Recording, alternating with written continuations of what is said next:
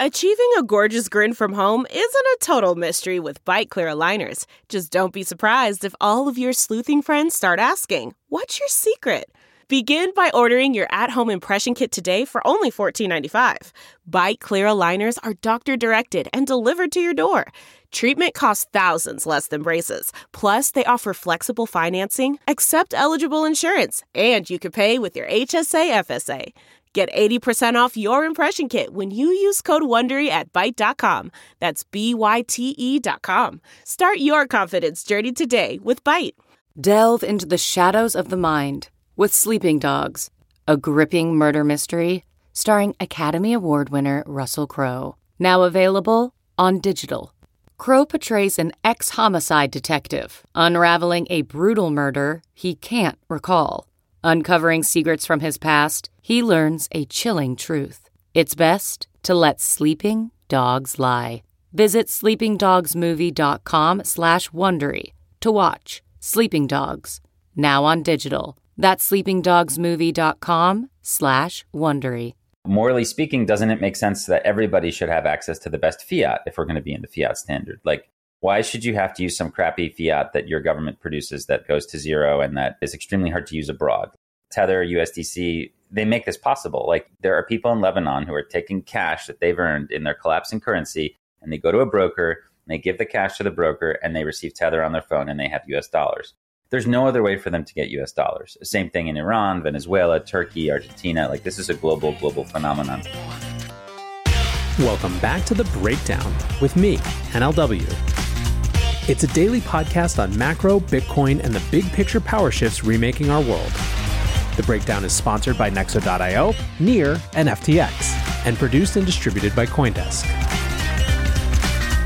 What's going on, guys? It is Tuesday, June 28th, and today I am thrilled to be joined once again by Alex Gladstein.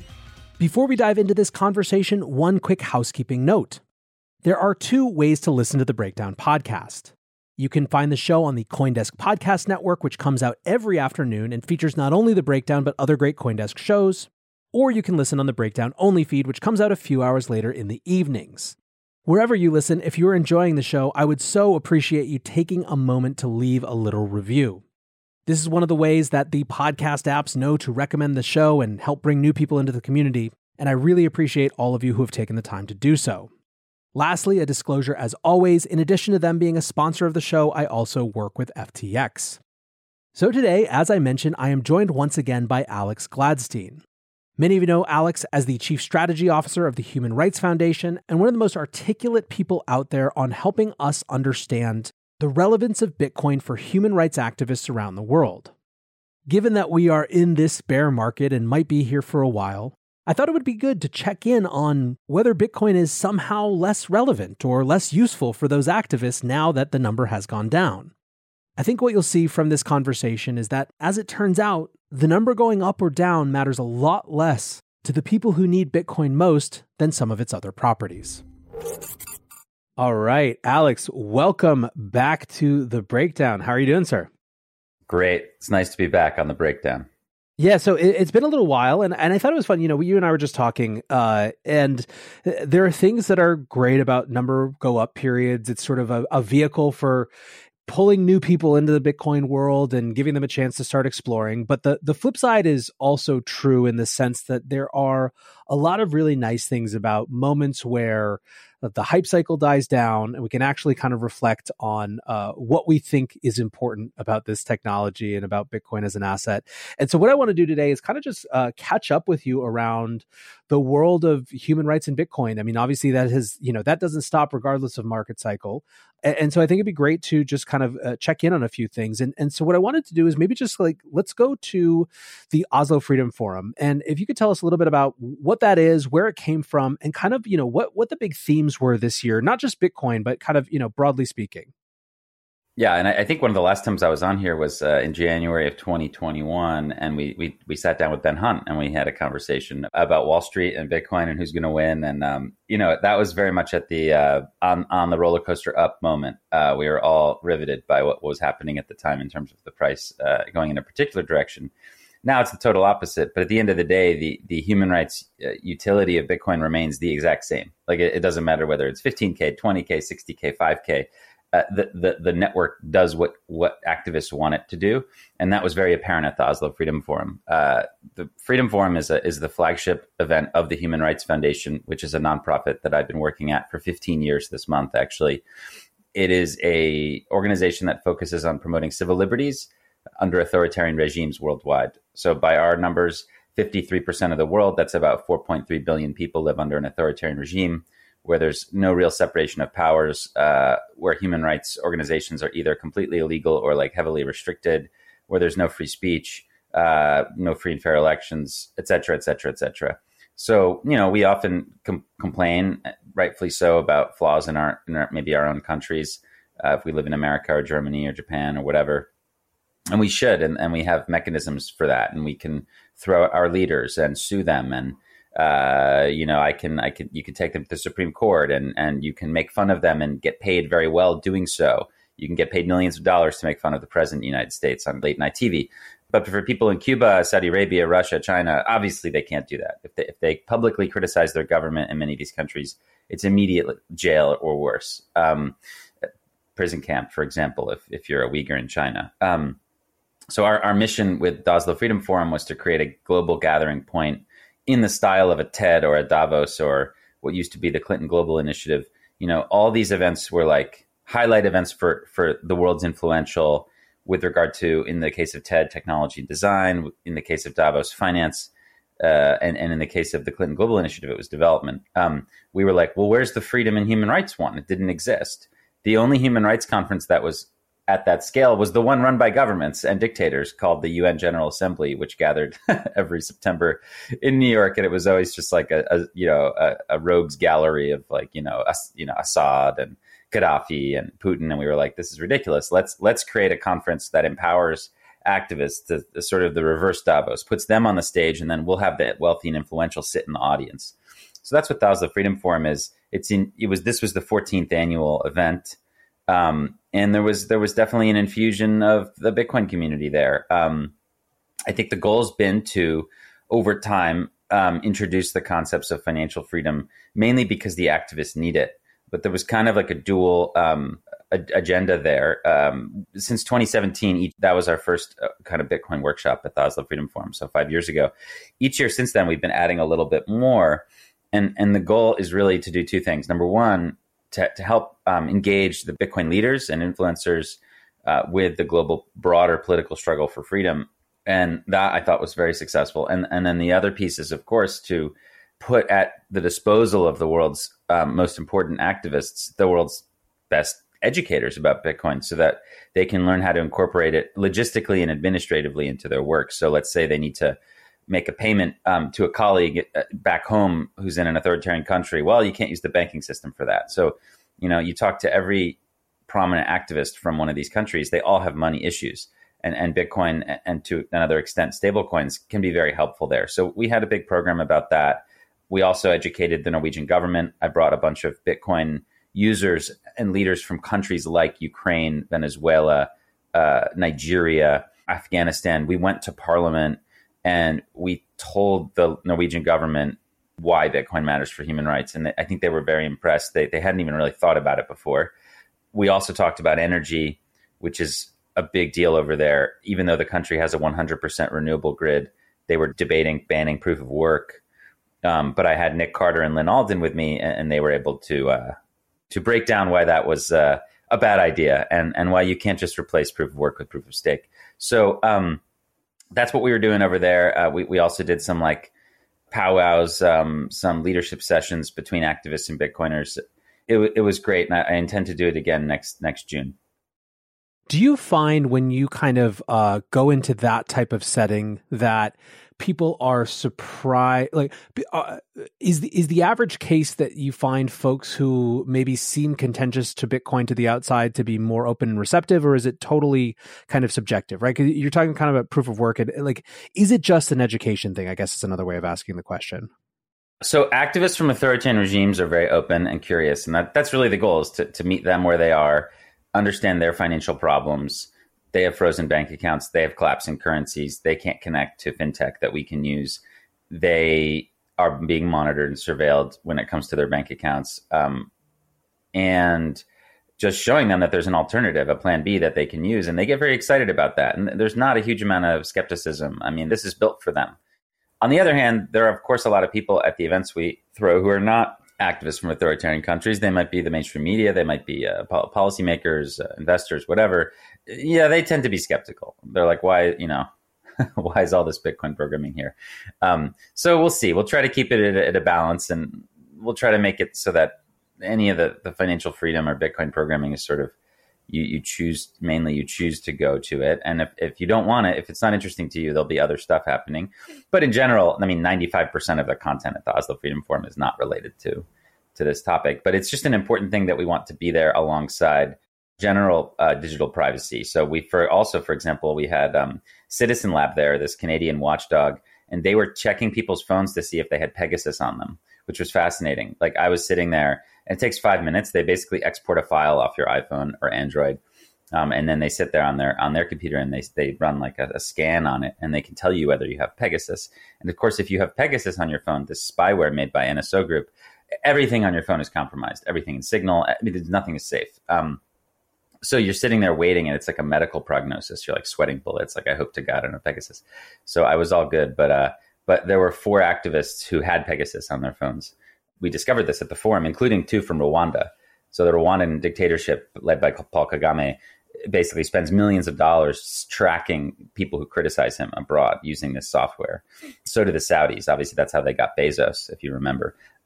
So a lot of these dictatorships use this spyware. The Salvadorans were doing it. Bukele was doing it to the journalists in his country. And we also had a investigative journalist from El Salvador, a Salvadoran, and he talked about why he felt it wasn't working to impose Bitcoin on a population. So that was an important and interesting perspective we had as well. Nexo lets you easily buy crypto with your bank card and earn industry-leading interest rates. Earn up to 16% on crypto and up to 12% on stablecoins. Nexo makes passive income easy with interest paid automatically and daily. With Nexo, you can also borrow against your crypto at 0% APR and exchange over 300 pairs. Receive a welcome bonus of up to $150 in Bitcoin until June 30th at nexo.io. That's nexo.io. This episode is brought to you by Near, a climate-neutral, high-speed, and low transaction fee Layer 1 blockchain platform. Near is a blockchain for a world reimagined. Through simple, secure, and scalable technology, Near empowers millions to invent and explore new experiences. Business, creativity, and community are being reimagined for a more sustainable and inclusive future. Reimagine your world today at near.org. The Breakdown is sponsored by FTX US. FTX US is the safe, regulated way to buy and sell Bitcoin and other digital assets, with up to 85% lower fees than competitors. There are no fixed minimum fees, no ACH transaction fees, and no withdrawal fees. One of the largest exchanges in the US, FTX US is also the only leading exchange that supports both Ethereum and Solana NFTs. When you trade NFTs on FTX, you pay no gas fees. Download the FTX app today and use referral code BREAKDOWN to support the show. I think one of the things that's important about this too is sort of this situating Bitcoin in the context of a larger kind of struggle. Because I've kind of been in and around a variety of different areas of sort of, call it, impact work since I was in college. And one of the really challenging things, which I mean you live in every day, is when it comes to human rights specifically, is that on the one hand, you have, kind of big schools of philanthropy and charity that don't deal with it at all, right? Because it involves subjective decisions. It is not sort of malaria nets or whatever, right? And it's not obviously to diminish the importance of malaria nets or anything like that. But there's this whole big categories of funding groups and potential allies that won't touch human rights. Then on the other hand, you have kind of like the political circles who also often won't touch human rights activism activism because, again, it involves making subjective judgments. It doesn't fall in easy sort of partisan lines that are clear. And so it really does become sort of this thing that is so fundamental, but that also has to kind of fight, for its place relative to all of these other kind of going concerns that consume people's attention. Yeah, I mean, it's definitely two different camps, often talking past each other. But I'm feeling a lot is clicking into place in this cycle. Every time you have a cycle, you get a little more adoption, you get a little more education, the movement grows. Look, every day, more people join Bitcoin. It's not going in the other direction, regardless of the price. The rate of change may slow a little bit during these times, but it often lags behind the price, just like the hash rate. I often find this, just going back 2 or 3 cycles that I've seen, interest often follows the bubble. So I got a lot of interest after the 2017 bubble, for example. In 2018, I spent a lot of time talking to people about this. So I'm feeling sort of the same thing now. I mean, for me, really, I think in many ways, the top of the bubble was 400 days. It was more than 400 days ago. It was last April. If you look at the value of Bitcoin adjusted for inflation, the peak was the first peak in April. So it's really, we've, more or less been in a bear market ever since then, if you look at a particular perspective. And yet, we still are getting a lot of interest. So I'm doing some pretty exciting sessions with policymakers and really, really big NGOs in the coming month to help them understand Bitcoin. And at the end of the day, they may end up adopting it internally for administrative uses. They may not necessarily go out and promote it, but they're going to need to use it. And I mean, look, anyone who's got an international business where they're paying people in different countries, and who's at all open-minded about being empathetic about, working better for their employees, is going to use Bitcoin. I mean, it's just easier. Like if you need to pay somebody in Russia or in Palestine or in Cuba or in Nigeria or wherever, it's just way easier to use Bitcoin than to use the legacy financial system. And now we have all these apps and companies that are sprouting up on both in Nigeria, for example, and in America that make it easy to use fiat to connect to Bitcoin or vice versa. So, for example, you can use Strike in America to pay a Lightning invoice. You don't even need to, you can use your debit card, and on the other end, in Nigeria, you can use SendCash, which is a Nigerian app, and your family can send you Bitcoin from America and it deposits as Naira in your account. And both of these things can happen instantly. So you're starting to see a lot of these apps that bridge the two worlds and that make it a lot easier for people. So I think you're going to see just a ton of adoption on the sort of internal administrative logistical front for different activist groups and NGOs, in the coming year or two. And then, during the next cycle, it'll just, we'll go to the next level.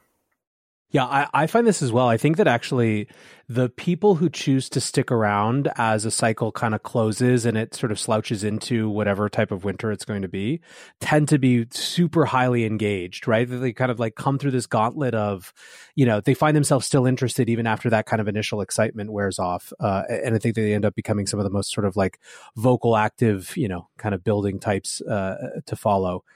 Another question coming off of what you were just discussing, though, that there's been some chatter about recently is kind of where stable coins fit in the realm, in the sort of ecosystem for these sort of human rights activists as well, because there's kind of different functionality, and not just for activists, but for people kind of living inside these sort of unstable monetary regimes. How do you kind of describe where those sort of lines are drawn and how people use Bitcoin and stable coins differently in different contexts? For me, I've had to change my mind on this a lot in the last few years. 3-4 years ago, I was like, stablecoins are stupid. I couldn't figure out a reason. And you talk to a lot of very educated and open-minded Bitcoin developers and engineers, and they'll tell you the same thing. They were like, people who you might even be surprised by were like, yeah, I thought they were not useful. And I just remember Nick Carter being like, no, they're useful, blah, blah, blah. And he kept telling me, and I was like, all right. And then I finally saw what he was getting at. He was sort of very ahead of the curve on this one and understanding their role in the financial system, in the global financial system. Because I just kept seeing it come up in my work. I just kept seeing when I was interviewing people in different countries, they would keep telling me about Tether and how they use it alongside or in addition to, or even separately from Bitcoin. It should be obvious or apparent to anybody now that as a short to medium term money, Bitcoin is too volatile for a lot of people. I mean, obviously, look just what's happened in the last 6 months. Now you could say, well, it was the other way around if you cherry pick a different time, but that doesn't matter in the end. The point is that a lot of people end up using Bitcoin as a bridge between money. Like you can use it to move value from A to B, and you can use it to save for the long term. Those are kind of its two shining use cases right now. Over several years, it will increase purchasing power for its users, which is amazing for people who are stuck in regimes that don't have access to the S&P 500 or to tech stocks or to have enough capital to have real estate. I mean, a lot of people are saving in like cows or sheet metal or cinder blocks. So to be able to have Bitcoin as a savings instrument is incredible innovation. And then also as a payment network, just this ability to send a small payment instantly to anywhere in the world, to anyone who could just download a Bitcoin wallet, like is also amazing. But like when it comes to like short-term holdings, yeah, you're seeing a lot of demand for dollars. And I think what learning about stablecoins and learning about monetary history taught me is that we're very privileged to have the dollar. And as long as we live in the fiat standard, and we're still in the fiat standard today, it might be in the decline, but we're in it for sure. And, you know, morally speaking, doesn't it make sense that everybody should have access to the best fiat if we're going to be in the fiat standard? Like, why should you have to use some crappy fiat that your government produces that goes to zero and that is extremely hard to use abroad? Like, why should you have to use a colonial currency, et cetera, et cetera?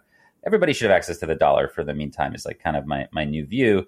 And, you know, what's interesting is that Tether, USDC, they make this possible. Like there are people in Lebanon who are taking cash that they've earned in their collapsing currency, and they go to a broker, and they give the cash to the broker, and they receive Tether on their phone, and they have US dollars. There's no other way for them to get US dollars. Same thing in Iran, Venezuela, Turkey, Argentina. Like this is a global phenomenon.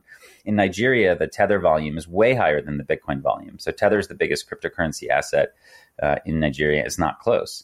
And again, it's because people want dollars and they can't get them any other way. So all this has led me to, you know, appreciate that, acknowledge that, understand that. At least these two major stable coins are, and again, they're used for other things, but you can't argue that they're not powerful humanitarian tools right now for people. But they're not like Bitcoin. I mean, we just need to be clear about this. They're centralized, they're gate kept, they can be frozen. They have massive issuer risk. They really have very little resemblance to Bitcoin in any way, except that they're digital money that are permissionless, essentially. Like you don't need ID to get it. But there's a lot of failings. So the real question for me, and I think the question now for a lot of different Bitcoiners is, how can we enable or empower Bitcoin users to have exposure to the US dollar? Like if I send you Bitcoin and whether you're in Palestine or Pakistan or whatever, and you've just received the Bitcoin in an open source wallet that's non-KYC that you've just downloaded, how can you then get exposure to the dollar? Is there a way to leverage the Lightning Network to go into a contract for difference? Can you trade the Bitcoin over Lightning for Tether? These are just questions that people are asking.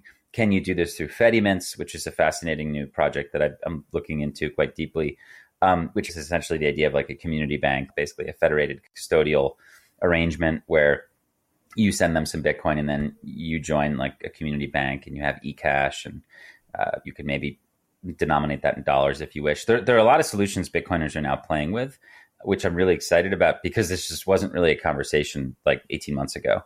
And now it seems that a lot of the big teams, a lot of the big companies in Bitcoin, whether it's Blockstream or Lightning Labs, et cetera, are investing in or supporting efforts to get Bitcoiners access to the dollar.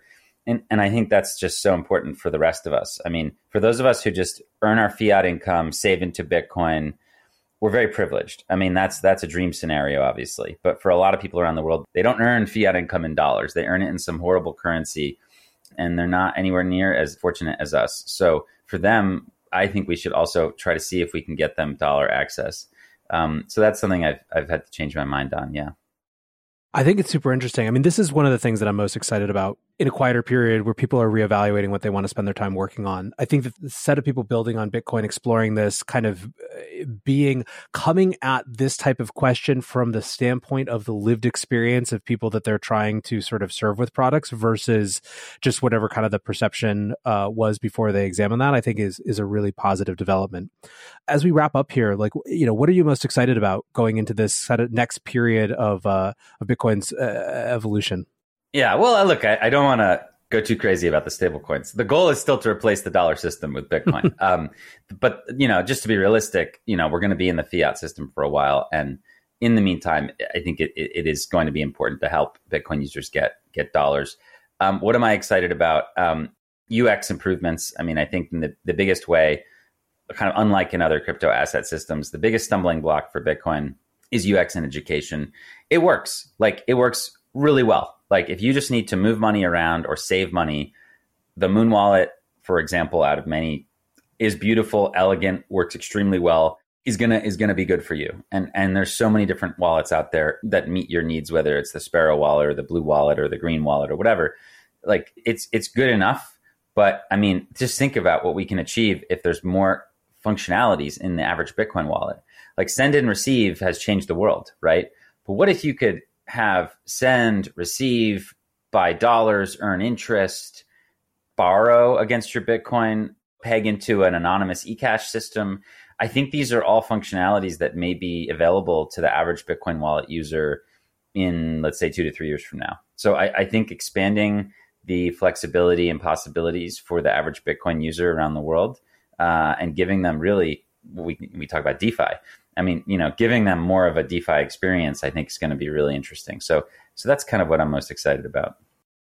Amazing. Well, we're going to have to do this again more quickly than 15 months or whatever it took us in between to come back and check in on how some of those things are doing. But in the meantime, I always love having you on. Great to hear your kind of, I find that the people who are kind of spending the most time with those who are actually fighting the important battles tend to, in spite of themselves, be the most optimistic. So appreciate what you do and appreciate the time today. Thanks for having me on. All right. Cheers. I always love having Alex's insights into these types of topics and issues, but one of the things that I enjoy most is his ability to understand things from the perspective of the real world. We talk often about the crypto industry being disconnected from real-world users or use cases, but Alex spends his life with activists who have actually used Bitcoin, and in some cases, as you heard, stablecoins, as a tool to overcome monetary oppression. I think it behooves us to ask how we can build better tooling and better systems for this set of people who represent such a large portion of the world's population. If you enjoy this conversation, definitely go check out @Gladstein on Twitter for a window into all of Alex's and the Human Rights Foundation's work. For now, I want to say thanks again to my sponsors, Nexo.io, Near, and FTX, and thanks to you guys for listening. Until tomorrow, be safe and take care of each other. Peace. Have you ever wondered how to say good morning in Italian? Or what is goodbye in French? You can ask Alexa. Just say, what is happy birthday in German? Or how do you say hello in Japanese? Do you want to know how to say I love you in Spanish? Ask Alexa and start learning a new language today. You know how to book flights and hotels. All you're missing is a tool to plan the travel experiences you'll have once you arrive. That's why you need Viator. Book guided tours, activities, excursions, and more in one place to make your trip truly unforgettable. Viator has over 300,000 travel experiences to choose from. Everything from simple tours to extreme adventures and all the niche, interesting stuff in between. So you can plan something that everyone you're traveling with will enjoy. Real traveler reviews give the inside scoop from people who've already been on the experiences you're considering. So you can plan with confidence. Free cancellation helps you plan for the unexpected. And 24/7 customer support means you can travel worry-free. Download the Viator app now and use code Viator10 for 10% off your first booking in the app. Find travel experiences for you. Do more with Viator.